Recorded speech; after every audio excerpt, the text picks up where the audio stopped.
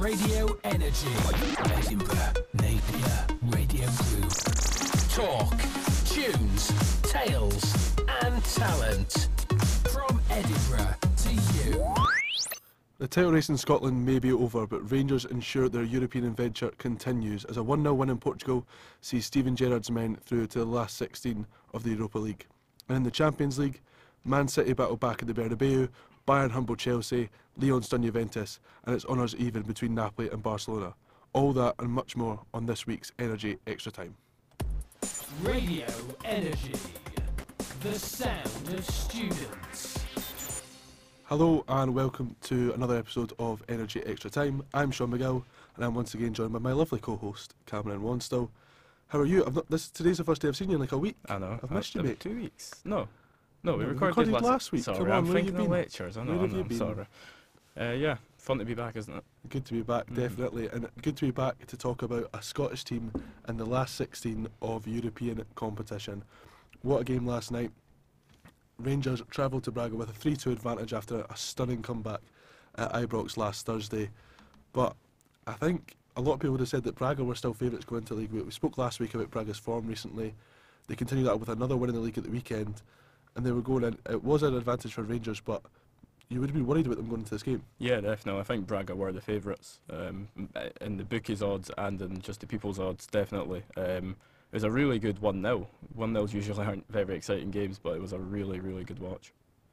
And going into the game, the big news was that Nikola Katic, after a fairly dodgy performance at McDiarmid Park at the weekend in that 2-2 draw with St Johnstone, was dropped. But for the very inexperienced George Edmondson, he's only 22 years old. He was playing League One football last season. He hasn't had much chance in a Rangers shirt. Would you say justified that decision? Yeah, definitely. I think Goldson stood out in the back four. I thought Goldson was brilliant, a rock at the back, but Edmondson definitely had his moments, stayed strong against a really good attacking Braga side and nullified them. It just seemed to keep it really simple. It was nothing Yeah. from Goldson as well. And I think Goldson has had his critics over his Rangers career, but there was nothing fancy. They put a stop to them. The Rangers defended really well. They knew that Braga passed the ball side to side, and Rangers limited them to that, and they were all well drilled. They knew their roles. Yeah. The way that the midfield worked with the fullbacks I thought was really interesting. Jack and Arfield would drop in when Tavernier and Barisic, the two fullbacks, went out to push the Braga wing backs, but then also the fullbacks would go narrow when either Jack or Arfield went to push the fullbacks themselves. So it was a really well-oiled machine. Hadji and Kent would come inside, so instead of the wingers pushing the wing backs, they came inside to block off those inside passes, and it was either the midfielders or, as I said, the fullbacks who would go out and push those wing backs who were key to how Braga were trying to play. No, it was a perfect game plan. You saw Gerrard say after that it worked perfectly. They basically just kept them. They let the defenders at Braga pass as much as they want. As soon as it came at the midfielders, they pressed. As soon as it got to the dangerous players, they were happy to let the defence have it because they knew nothing was going to come of it. I think even Braga's chances, a lot of them came from the wing, just a lot of crosses, and the defence handled it perfectly. And in terms of clear-cut chances, it's Rangers who stand out. There's not many chances for. I mean, Palhinho might have had a couple, but I don't think in that first half you thought it might be Rangers who are living to regret missing their chances here, because Canberra had a really good chance, Ryan Kent had a really good chance, and of course there's the penalty. Yeah, of course.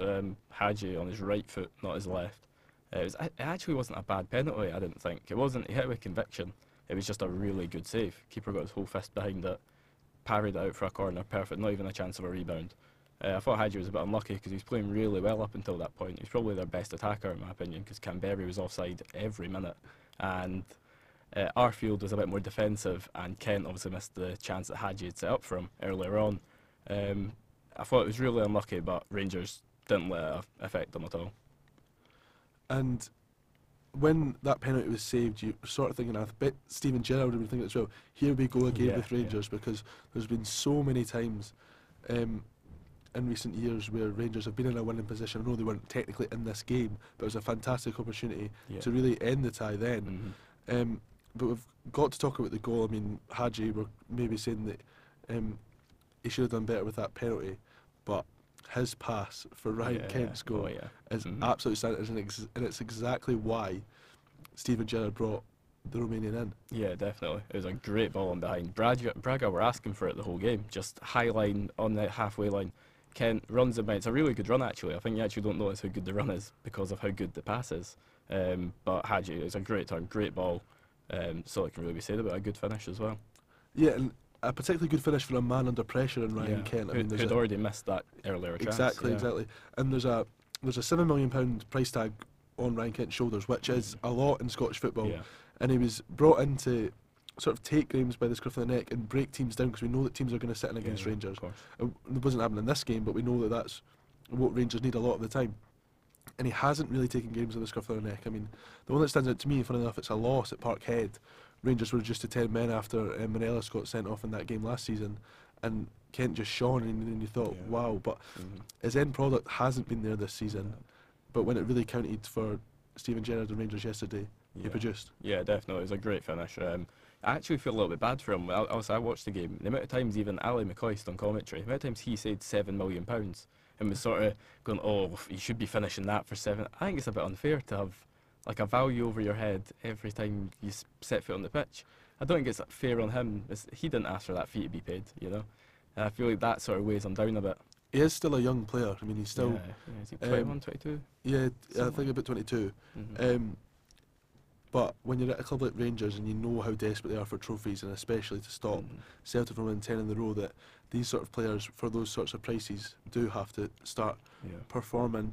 And speaking of players who performed, as they have done many times, I thought Stephen Davis and Ryan Jack were absolutely standing in that midfield battle. Yeah.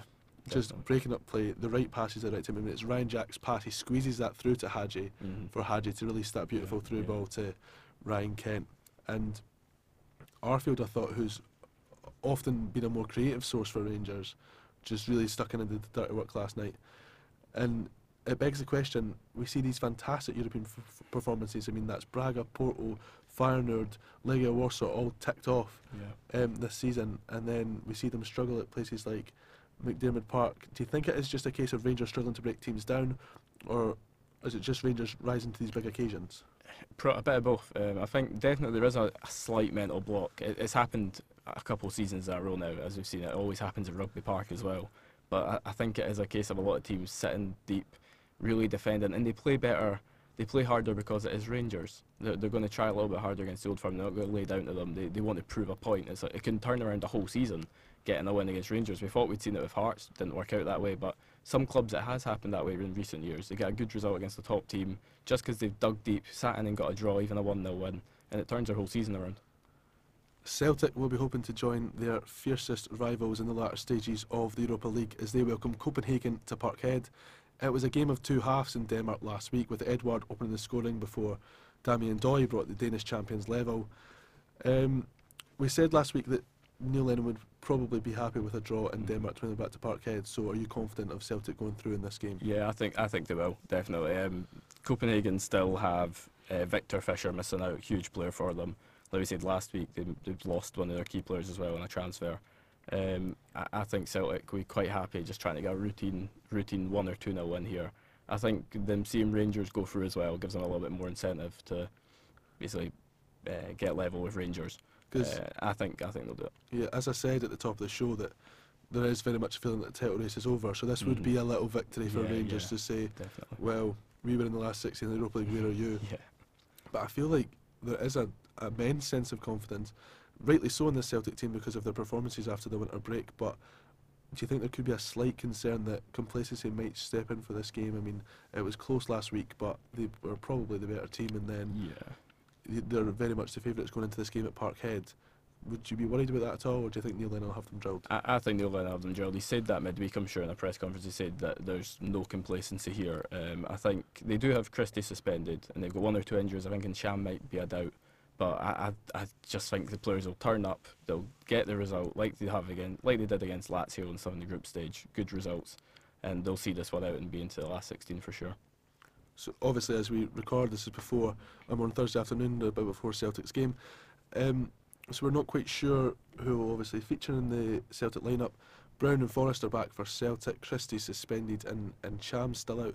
That's the interesting part for me, the fact that Christie and Ncham both won't be available for this game, because if they keep the 3-5-2, which we'd expect them to do, Griffiths and Edouard are both available for this game, who will fill that number 10 role? Is it time for Tom Rogic to shine? Maybe, Because maybe. he hasn't featured much under Neil Lennon. I think that's a reasonable shout. I don't know who else could really gap fill in there. Mikey Johnson's out injured. I wouldn't be putting him in there anyway. Who else could you put in there? Sorry, maybe Callum McGregor. Could But then just who do you change put in the his shape, spot? I mean, Yeah, you could do. I really doubt they'll do anything drastic. A 5 at the back, but maybe a 4-3-3 maybe. Sort of use the wingers a bit more. But then you wouldn't get Griffiths and Edwards starting together. So no, I think they'll just maybe chuck Tom Rogic in there. And just as you did last week, do you want to take us through some of the other Europa League fixtures for the British teams? Yeah, absolutely. So we've got Manchester United hosting Club Brugge. That ended at a 1-1 stalemate last week in Belgium. Scott McTominay is back. Of course, Rashford and Pogba still out long term. Club Brugge missing their top goal scorer and their captain through injury, and their main centre back Eder Balanta has been suspended. Scott McTominay being back is obviously massive. I mean, and it's fantastic from a Scotland perspective as well. I mean, he was outstanding that first half of the season, and it's great that he'll hopefully be available for those crucial playoff games at the end of next month. Same going for, we might mention later, John McGinn. John McGinn, we're praying he'll be back, because he's been by far Scotland's best player recently. Yeah, 100%. But we said last week, and about that again, that Club Brugge aren't mugs, and United will have to perform well at Old Trafford later tonight to beat them. Yeah, I think Manchester United are lucky they've lost that spine, the top goal scorer, the captain, and their main centre back. That's 3 of their biggest players all out. And I think United will put out a relatively strong team. I don't think McTominay will start, but if he has a doubt, he'll maybe come off the bench. Then probably have Romero stirring goals. I think they'll have a strong enough team that can dispose of Club Brugge for sure. The next game is Arsenal at home to Olympiacos. Arsenal won the first leg 1-0 in Greece. Saka's likely to start again at left back with Tierney and Kolasinac still injured. Guendouzi's back in, and Pablo Mari, the new signing from Fluminense, he may start at centre back for his debut. Ruben Semedo is the only player out for Olympiacos, so I'm thinking a routine Arsenal win here, just finish the tie. And last but not least, the early kick-off, which we'll probably be playing as we get this uploaded, is Espanyol hosting Wolves. Wolves won 4-0 in Wolverhampton last time at the Molineux last week. Espanyol, I think they know that they're out of this. They need to focus on the league, sitting bottom of La Liga somehow. Wolves missed Johnny, but Nuno is stating that he will play not his strongest team, but he's taken the strongest possible squad with him. So I wouldn't expect to see too many changes there. I think they'll be looking to just get a normal 1-0 win. I'm not having us talk about that game last week without talking about Ruben Neves' goal. What a goal. I mean, he's done it countless times in his career, but they still don't get any less stunning. I mean, that's absolutely stunning volley from the edge of the box, not even the edge of the box, further out than that. And, you know, the first time I watched it, I thought it bounced in front of the keeper. I sort of just caught it at a glance and thought, nice goal. And then I watched it again, it hits the back and then it's, how can you hit the ball that sweet so many times? What a player. At professional level as well. Unbelievable. That's all for the Europa League. We'll move on to discussing an eventful week in the Champions League after this. Radio Energy, the sound of students. Well, the big game of this week coming into the Champions League, everyone had their eyes on Real Madrid versus Manchester City. And it was a game that started quite strangely, didn't really pick up until the last sort of half an hour. But we've seen Man City come away with a 2-1 win at the Bernabeu. Yeah, huge. What were your thoughts at the start of that game, sort of the first half? Because it was quite a weird contest, wasn't it?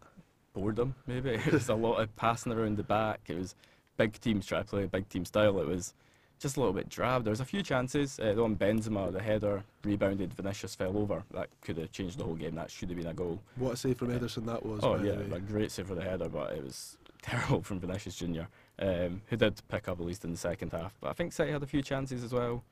But, the start of that game, what really struck you about City was the shape. I mean, it was so strange. I mean, Guardiola's done this in big games. He's been accused of overthinking it and changing things that he didn't need to change.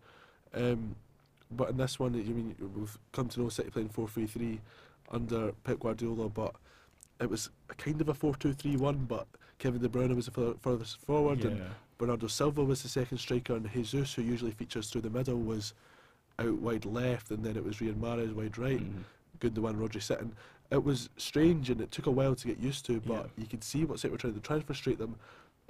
The commentators were criticising the fact that De Bruyne wasn't in that engine room and sort of dictating the play, but I don't think that was Pep Guardiola's intention. He didn't, No. unlike his philosophy, he didn't want to dictate the players. He wanted to Mhm. frustrate Real Madrid, Yeah. catch them on the counter, but it didn't pan out that way because it was Real who took the lead. Yeah, exactly. Yeah. It was a weird formation. I thought it was a bit of just a plain 4-4-2 because you saw Jesus dropping really deep. It was like asymmetrical with Mahrez further up. Like you said, De Bruyne up top with Bernardo Silva, wasn't it? Yeah. A really big choice from him, a big choice that's blown up in his face in the past, but it actually did work for 60 minutes, and then a mistake at the back. I think it was Otamendi, and it was Kyle Walker had a good game. It's kind of his fault not clearing the ball, but I think it falls at Otamendi's feet, this one. Vinicius brought it back, Isco slips it past the keeper, good goal. Yeah, and then City were managing the game so well, and then one mistake, it was punished by Real Madrid, Yeah. and they've done that so many times, especially in the Champions League under Zinedine Zidane. I mean, my friends were talking about it last night. I mean, if City knock Real Madrid out, that's the first time that Zidane's lost a Champions League knockout No. game. He's Yeah, every yeah. time Zidane's been a manager in the Champions League, he's won the whole He's won it. competition. So it could be a really big scalp for City, and the way they got to in that position is it was against the run of play, because after Real Madrid's goal, they started to play a lot better. Yeah. But De Bruyne has whipped in a vicious cross, and Jesus has headed it in. Is it a push on the back of Sergio Ramos? No, not for me. Definitely not.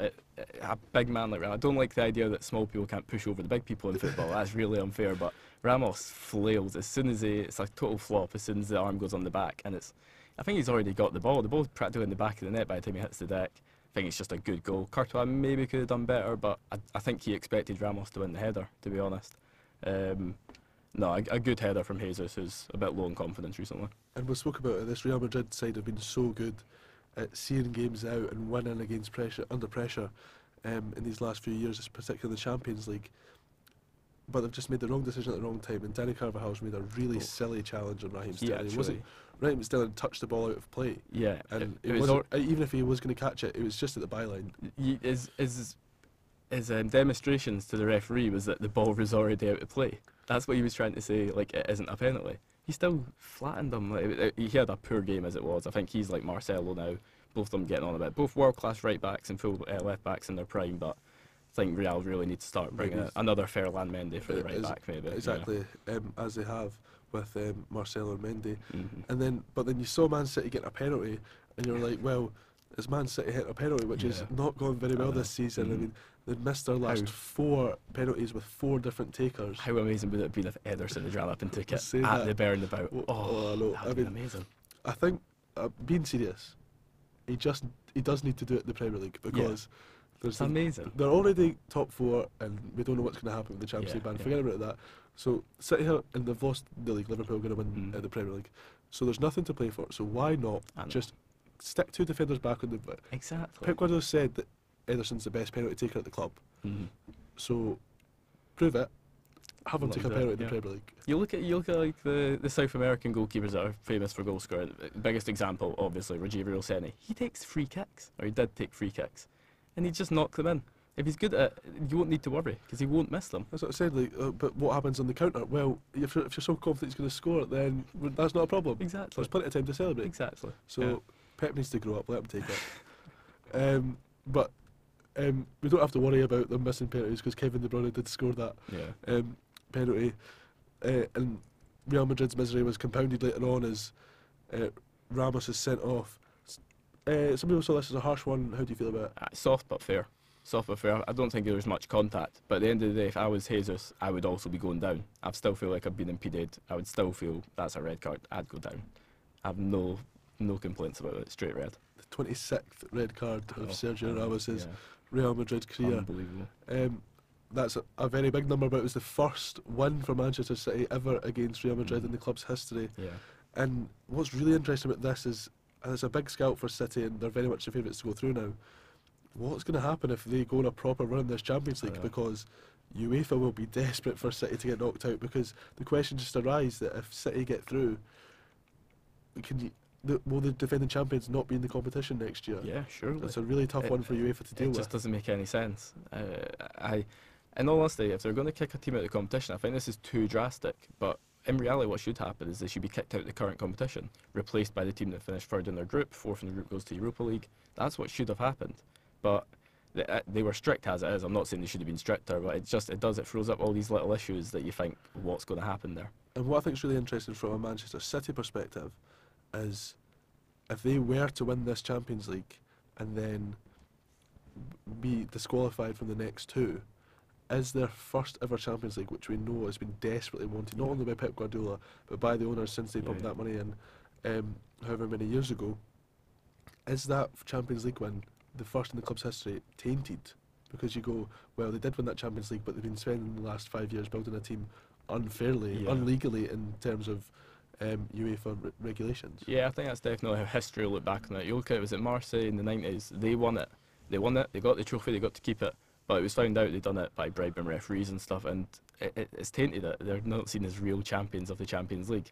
I think that's definitely the case, but their fans will argue otherwise, but I think everyone else will be saying, like, no way, you have won that unfairly, you didn't even get to try and hold it next season. It's definitely tainted. We're getting a bit ahead of ourselves talking about winning the Champions League and finals and stuff like that, but two teams who have contested a very famous Champions League final before, Chelsea and Bayern Munich back in 2012, and the sides met again at Stamford Bridge this time round. And as I said at the top of the show, Bayern humbled Chelsea in this game. Yeah, big time. It was still 0-0 at half time, which was a shock, but you could tell cracks were starting to show. A lot of the senior players at Chelsea were struggling. Chelsea's game plan was really just to pounce on mistakes. I found that every Chelsea attack just happened because a loose ball from Bayern, a loose touch, they'd win the ball, go forward and didn't take their chances, whereas Bayern looked like they were just getting unlucky with their chances, and in the second half that showed. By the 54th minute, Gnabry had 2 goals, both assisted by Lewandowski, carbon copies of each other. Easy win.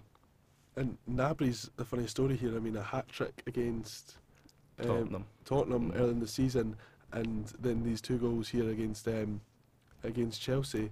And so he's obviously got a knack for performing in London, something that Arsenal didn't see when he was an Arsenal player, because they've sold him on for, I think it was £3 or £4 million. Oh really? I didn't know it was that. I thought they got a good price for him. I didn't know that. I think it was a pretty small fee, and he keeps performing these games. And I think Gnabry, not specifically Gnabry, but the difference between these two sides, we know that this is a naive Chelsea team, and they're young and they're still growing, they're still learning, and that's fair enough. But the real difference is the cutting edge between the two teams. I mean, if you look at the players Bayern Munich have got, Lewandowski, Müller, Gnabry, Kingsley Coman, and then on the bench, or not even featuring, when Ivan Perisic and Philippe Coutinho. These are fantastic, world class. They'll cut teams apart. And if you're looking across it on the other side of the pitch, it's Olivier Giroud, and we know he's only there because of the injury problems with Tammy Abraham, but as much as he is a fantastic player, and I've loved watching him the past few years, isn't going to quite give you that cutting edge. Ross Barkley, Mason Mount, not quite there yet, or Barkley's never really reached that potential. And then the other threats were trying to come from the wing backs. Reece James, who I think's been a good player this season, just not at that level. Wasn't he wasn't ready to play against Bayern Munich. Marcus Alonso, inconsistent sort of player. Got sent off as well. Exactly. And what I wanted to ask you about is that cutting edge that I'm talking about there, is that a problem for Chelsea going forward? I mean, even if you think to next season and everyone's fit, Chelsea's ideal starting front four is probably something along the lines of Pulisic on the left, Ziyech on the right, and Mason Mount in behind Tammy Abraham. While that might be good and exciting, is it a front four that's going to take Chelsea back into the top level of the Premier League? No, I don't think so. You look at how good Liverpool and Man City are. You look at even Leicester. Now, Leicester have some players in their front four that you wouldn't think are Champions League level. Like Jose Perez was at Newcastle recently, but they manage it because of their style of play. I just don't think Chelsea have that cutting edge. I definitely feel like Ziyech and Pulisic can do business. Tammy Abraham, with another season, I think could be brilliant. Top goal scorer, not top goal scorer in the league, but for Chelsea certainly. I think Mason Mount maybe needs to be brought in a little bit slower. I think he got chucked in at the deep end and was loved at the start of the season. Then all of a sudden he's of course dropped off, as you would. You're not going to get any higher than that. He's hit his peak already this season, and the fans are turning on him. I think maybe we just need to see another attacking mid at Chelsea, a world-class attacking mid, that can take them to Champions League contention again. And we're talking about prospects who are or aren't performing there. One who certainly did on Tuesday night, Alphonso Davies, Yep. was absolutely Brilliant. outstanding. He got the assist, didn't he? For Lewandowski's goal, the Canadian left back who is a Liberian refugee. He fled the country when he was 5. He's a fantastic story. I really recommend you read stuff about him because he's had a really interesting life, and he's going to have a fantastic football career because based on the performance at Stamford Bridge, he is ready for the big time. Top level, yeah, definitely. I think it's what we've seen a lot of recently, of these sort of players coming from nowhere and just bursting onto the scene. And Bayern's the perfect team for him. You've said names there, Kingsley Coman, Serge Gnabry. That's all players that he just learns from, and they're still young enough as well. But they seem experienced compared to him. That's how good this guy is. He's a really, really good youth prospect. Can go all the way. Next, we'll go to the Stadio Sao Paulo, where on Tuesday night, Napoli and Barcelona drew 1 goal apiece. What did you make of this game? There was no Koulibaly for Napoli, who's one of the most coveted centre-halves in the world. We know that Barcelona have had their injury issues. What did you make of this tie? I thought it was quite a normal game. I think it goes a little bit under the radar because it's 2 top teams. It's like Gattuso said afterwards, he was disappointed with the away goal that they conceded. I think that says everything. I think Napoli were just hoping to get a clean sheet. I don't think they cared if they scored or not. I think they just wanted a clean sheet, and he's clearly willing to go into the battle in the next leg. Mertens' goal, brilliant, just unbelievable. Griezmann's goal, quite tidy as well. Because the main talking point, I think, was Vidal's red. Vidal, it was just so stupid. 2 yellow cards, immediate succession for a poor tackle, and then starting a fight afterwards and dissent. They were the main talking points, really. I think it was a game that was just a few key highlights. Something that I took from the game was obviously Messi really didn't perform to his best, but does that beg the question, is this Barcelona side too reliant on Lionel Messi? And I know that it's hard not to be reliant on perhaps the greatest footballer of all time, but I mean, last week in the league against Eibar, Messi scored 4 goals, including a first-half hat-trick, and they win 5-0. Messi doesn't have his best game here, and I know there's a difference in quality between Napoli and Eibar, but they can't see off Napoli. I think they were probably quite lucky that Griezmann stepped up to the plate for a change instead of Messi. Yeah, definitely. I think they're a wee bit too reliant. They're sitting, are they 2 points ahead of Real Madrid in the league just now? Yeah. I just think without Messi, they wouldn't even be close to that. I think they'd be way behind Real Madrid, who are still themselves having a shaky season.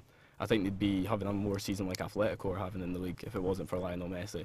If he gets injured the next few weeks, they could be in real trouble. And we'll quickly round up Lyon versus Juventus.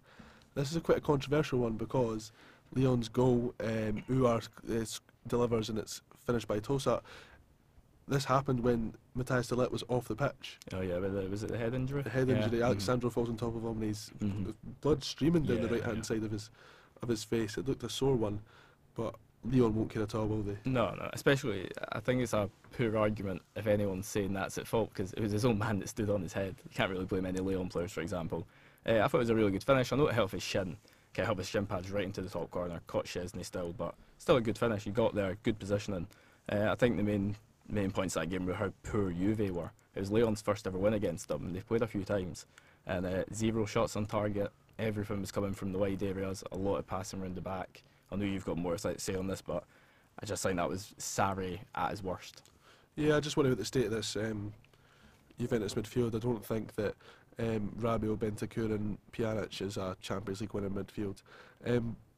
But what I wanted to talk about with this game is we ran a poll on the Energy Extra Time Twitter, at Energy Extra Time. If you've not followed that already, please do. And 100% of people who voted in that poll thought that Juventus were going to get through this tie, and I know they've still got to travel to Turin next week, but Lyon are in a fantastic position to do that now. Yeah, definitely.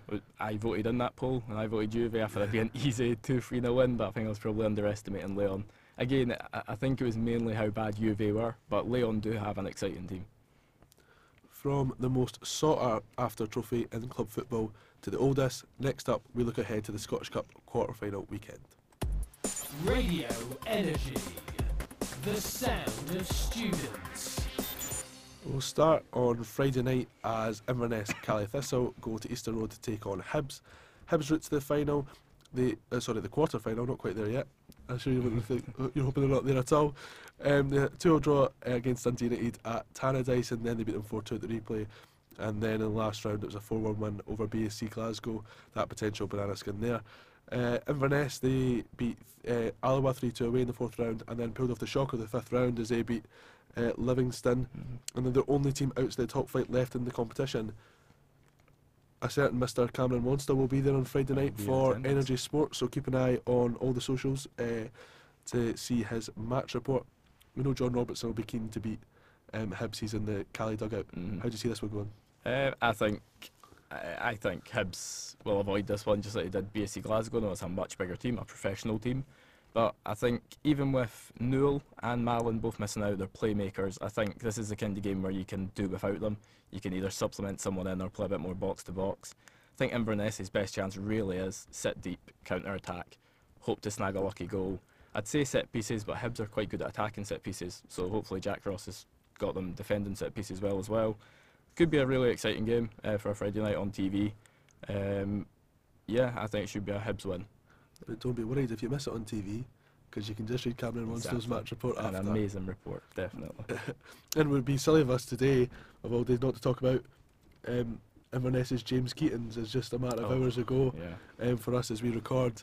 His ban was overturned, so he can now play in the Tunnocks Caramel Wafer Challenge Cup final.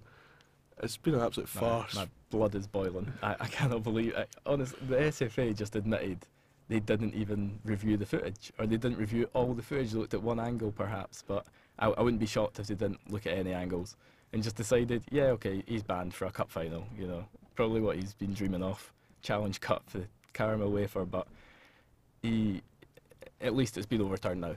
It has finally been overturned. Hearts take on Rangers at Tynecastle at 5:30. That game's on Premier Sports. Hearts beat Airdrie 5-0 in the 4th round at Tynecastle, and then it was a hard-fought victory over Falkirk over there in the last round. Rangers have had it pretty easy as well, a 2-0 win against Stranraer at Ibrox, and then Hamlet made it difficult for them in the last round, but they ended up 4-1 winners. Let's first approach this game from a Hearts perspective. This is the fixture that is given that gave Daniel Stendhal his first and only league win as Hearts manager. And Stendhal said this week he aims to win the cup, and it could be a much needed source of positivity Yeah. in light of the sort of abysmal league form that Hearts have suffered. Yeah, definitely. Since the 2-1 win, the form's been awful for Hearts. They've been really poor, and also their last game against St Mirren in the league, your game of the week pick last week, It didn't even happen. was postponed because of the weather. Brilliant in Paisley, brilliant weather. So they've had a really long break, Hearts. So I wonder how much they've actually trained and prepared for this. Because Stendhal clearly thinks when we stay up, he's thinking when they stay up, not if they stay up. They want Europa League football next season. That's what he's looking at, really positive. But it's a big ask, a really big ask. And they're playing a team that will also prioritise this cup heavily. Of course, they know they're still in Europe. But after losing that League Cup final the way they did to Celtic, they will really be looking to finally take a trophy off them. Yeah, I mean, I wanted to say that as well, that as much as we've praised Rangers in Europe this season, you would have to think that the Scottish Cup is our last realistic chance of silverware this season. It would take a massive effort to get much further in the Europa League, and then we know that the title's sort of slipping away from them slowly. So they'll be really keen to get as far as they can in the Scottish Cup. And they'll be keen to put Hearts down as well. I mean, after that loss that a lot of people said was the start of the end of Rangers' title race. It's interesting to talk about this game from a tactical point of view as well. We know that Hearts have been criticised and caught out quite a lot recently for that high line, and as we saw in Portugal last night, Wednesday night, Rangers can and will exploit a high line, and Hadji will find willing runners in Kent, and then Morelos will be back for this game. Definitely. I can see it'll be worse because Morelos is back for Canberra, and as I said before, Canberra was caught offside a lot of time, but Morelos is really good at arching his runs. He is the perfect player for that. And Hearts, obviously, I think they do have their usual back four. I don't know about if Hickey's back fit or whatever, but with Boyce back up top, they're still missing Sibic and Langer. They're two holding centre mid options, with Peter Harbin still out injured as well with that hernia. So I should say Langer's suspended. But I think if Rangers, if they can just get in that area behind the midfield and just play short little diagonal balls in behind, Morelos will have a field day. it'll be interesting to see if Stendhal does change his tactics there. But we'll move on to St Mirren Park even later on Saturday night, 7:20 kick-off on this one's on BBC Scotland. St Mirren 3-0 win over Broxburn, and then those 2 draws with Motherwell that ended in a penalty win for the Buddies, and then Aberdeen. They had a 1-0 win over Dumbarton at Pittodrie, and then in the 5th round that stunning 4-3 win over Kilmarnock after extra time. There's been a win apiece and a draw between the sides this season. St Mirren are starting to look quite good. Aberdeen up and down recently. What's your thoughts going into this one? This is a wild guess, but I'm actually going to put my money on St Mirren. I actually think they have more of a chance than Aberdeen. Aberdeen's league form, I know this is a cup, but their league form, they've won 1 of their last 7, which is just terrible. It's really, really, really poor. They were quite lucky, some would say, beat Kilmarnock in the last round. A bit of a collapse from them.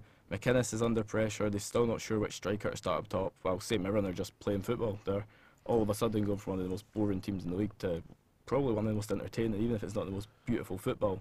They're still really entertaining games, starting to score goals with Abika and Durmaz, who scored in that 2-1 league win against Motherwell midweek.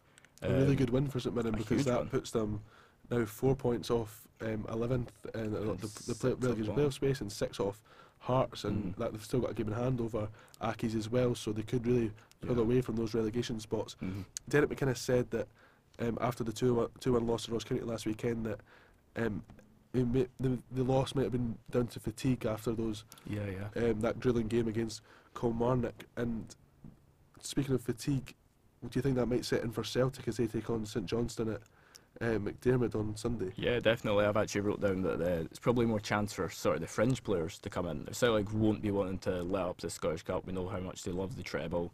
They won't want Rangers having a chance of getting it. I think Hibs as well still have a really good chance of it as well. I think coming off of that Europa tie against Copenhagen, they will be tired. I think they'll have a really tough game against Copenhagen.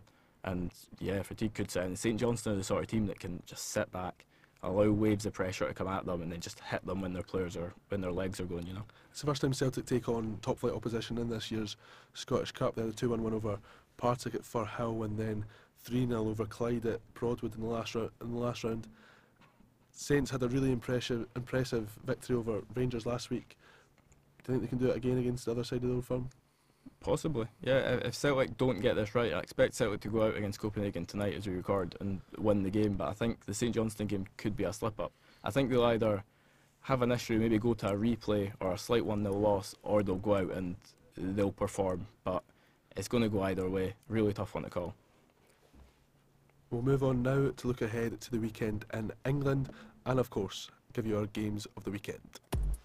Radio Energy, the sound of students. Big game in England. It's not a Premier League game. It's the final of the League Cup at Wembley. Aston Villa take on Manchester City. City are the obvious favourites in this game. They won 3 of the last 4 League Cups. Villa's last major trophy was in 1986, also the League Cup. Can you see an upset here, Cameron? I don't think so. As much as Villa have been really impressive on the route to the final, they beat Brighton, Wolves and Leicester alongside the Liverpool B team 5-0. I don't think that counts. Whereas City have eased past Preston, North End, beat a really poor Southampton team at the time, and lost one of their semi-final legs to Manchester United. But I still see City just easing this one. Of course, Laporte picked up an injury in that Champions League game we were talking about against Real Madrid, but Fernandinho came on, was one of the best players on the park, blocked a brilliant Sergio Ramos chance.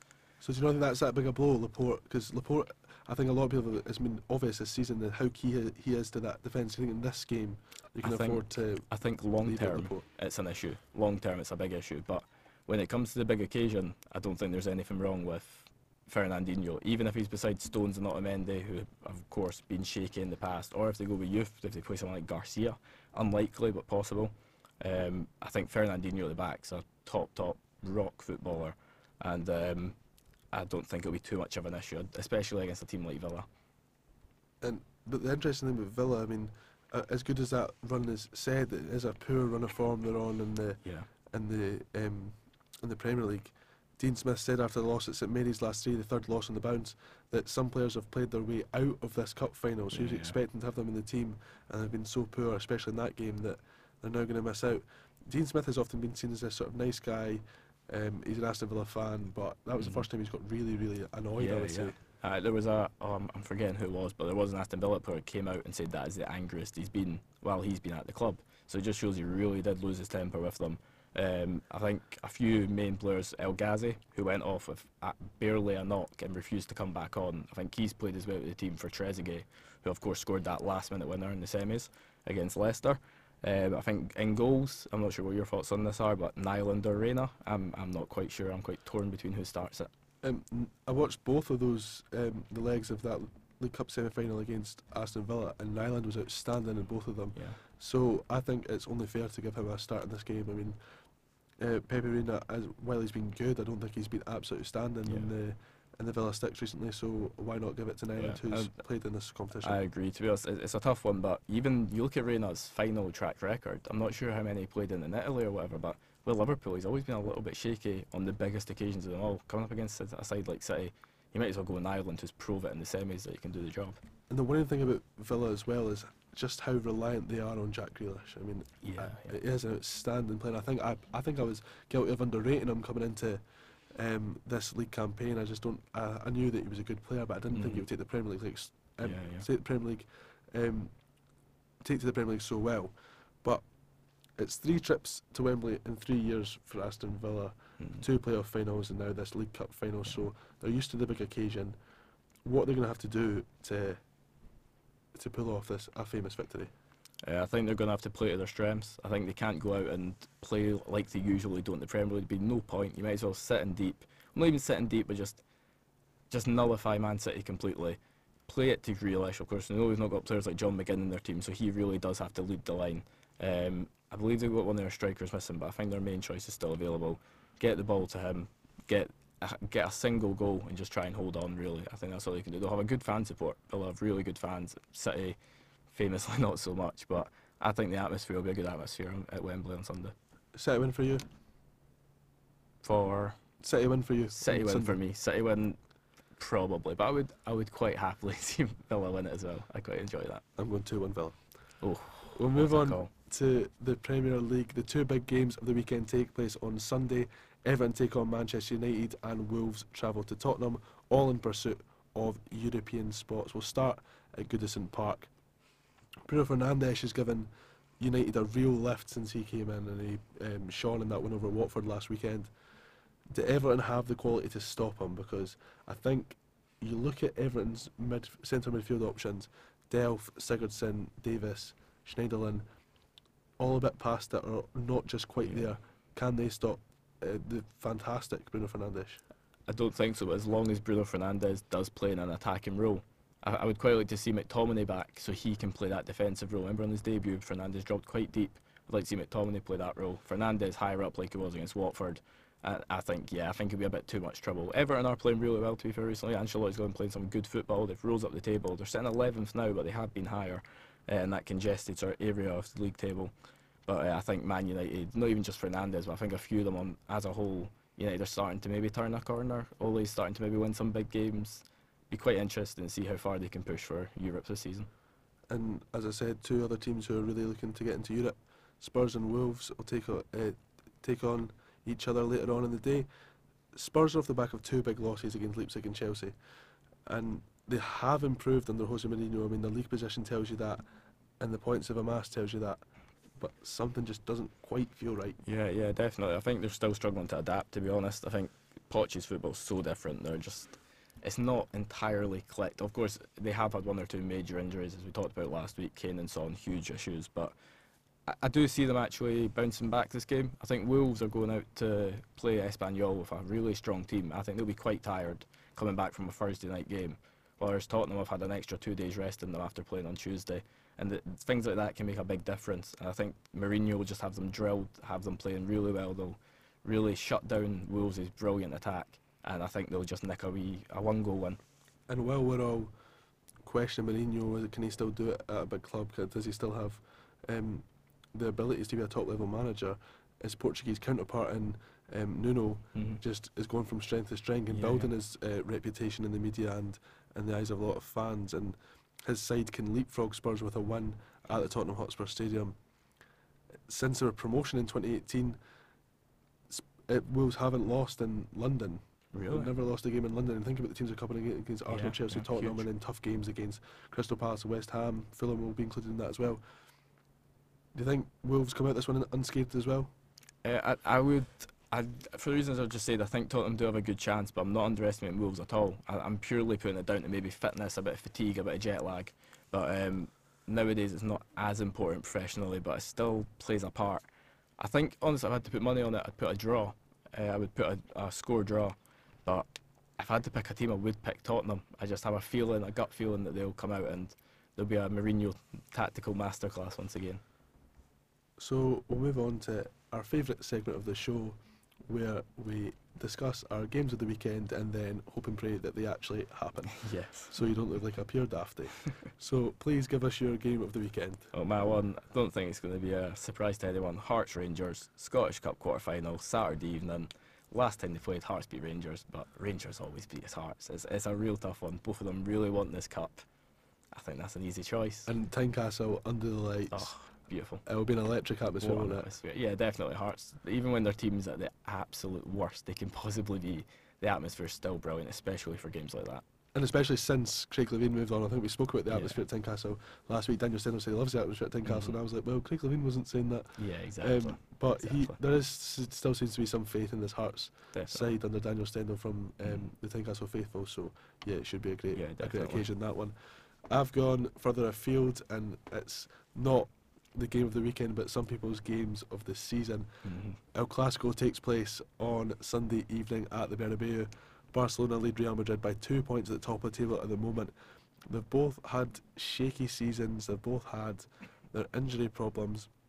Looking at Real, first of all, there's only Karim Benzema has scored more than 3 league goals this season. And you could say, oh, they're sharing the goals about there, but I think that's sort of indicative of a lack of consistency, not only in terms of performance of the players, but also in terms of the players who are on the pitch. I mean, Yeah, they've used a lot of players Mhm. this season. And obviously we've just watched Real Madrid in the Champions League. Do you feel like they lack a bit of dynamism about them? I mean, it's quite clear that Kroos, Modric, Casemiro, that's not going to fly anymore. They Yeah, tried yeah. Fede Valverde there Mhm. on Wednesday night. Do you think that Real Madrid are lacking something these Yeah, days? at the end of they're coming to an end of an era. They're coming to an end of a cycle, and they just haven't got the players in yet to replace. How do you replace Toni Kroos, Luka Modric, and start an entire new system? It's a really, even for one of the biggest clubs in the world, top 3 club in the world, maybe even first in some people's eyes, it's still really hard to rebuild a team like that. It's near impossible after losing players like Ronaldo. You bring in a player like Eden Hazard, he's struggled, he's now injured long term probably. Brought in Luka Jovic from Germany, he struggled as well. You're still playing Benzema up top. And like you said, he's the only player to score more than 3 goals this season. It's really difficult to replace those players, and I think we're seeing it this season. And speaking of a lack of dynamism, that was long the criticism of Barcelona under Ernesto Valverde, and that's why they brought in a manager in Quique Setien who understands the Barcelona philosophy and wants to play that attacking football. I think you saw that in the way they scored that goal against 100%. Napoli Yeah. on Tuesday evening. But he's also had his problems, and it's a lot of time it is down to injuries as well. I mean, they're without their first choice fullbacks for this game. Sergio Roberto and Jordi Alba will both be missing, so it'll be Nelson Semedo and Junior Firpo who'll be taking their positions. And I said earlier in the show that they were reliant on Messi. He's, in fairness to that Barcelona side, he is by far the best player in the league this season. 18 goals, Yeah, 12 yeah. assists, leading on both those Still metrics. Unbelievable. Yep.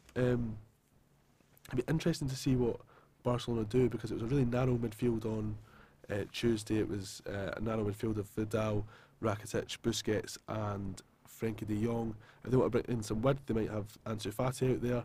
Yeah. And another interesting option, who we've not actually had a chance to speak about this show, is Martin Braithwaite, who Mhm. 2 goals off the bench last week. Oh, really? Sorry, 2 assists. 2 assists. 2 Not assists. quite 2, Oh, 2 assists. What do you make of that whole situation? It's just awful. I don't get it. I don't understand how. What I don't get, I can even slightly understand why Barcelona can go out and sign a new player. I think it should maybe be a loan deal, or you should be able to sign a free agent, something like that. But okay, fair enough. But why can't Leganés then go and pick someone from somewhere else? How can you do that to a team? It makes no sense. Bewilders me. Sheer injustice. Oh, sheer injustice. We'll Absolutely. always stand up for Absolutely. the wee guys on this show. That's all from us this week. Do you want to say goodbye, Cameron? Goodbye. and I'll see you guys later. And if El Clasico doesn't happen, please don't blame me. Hear it, feel it, listen again at www.radioenerg.net.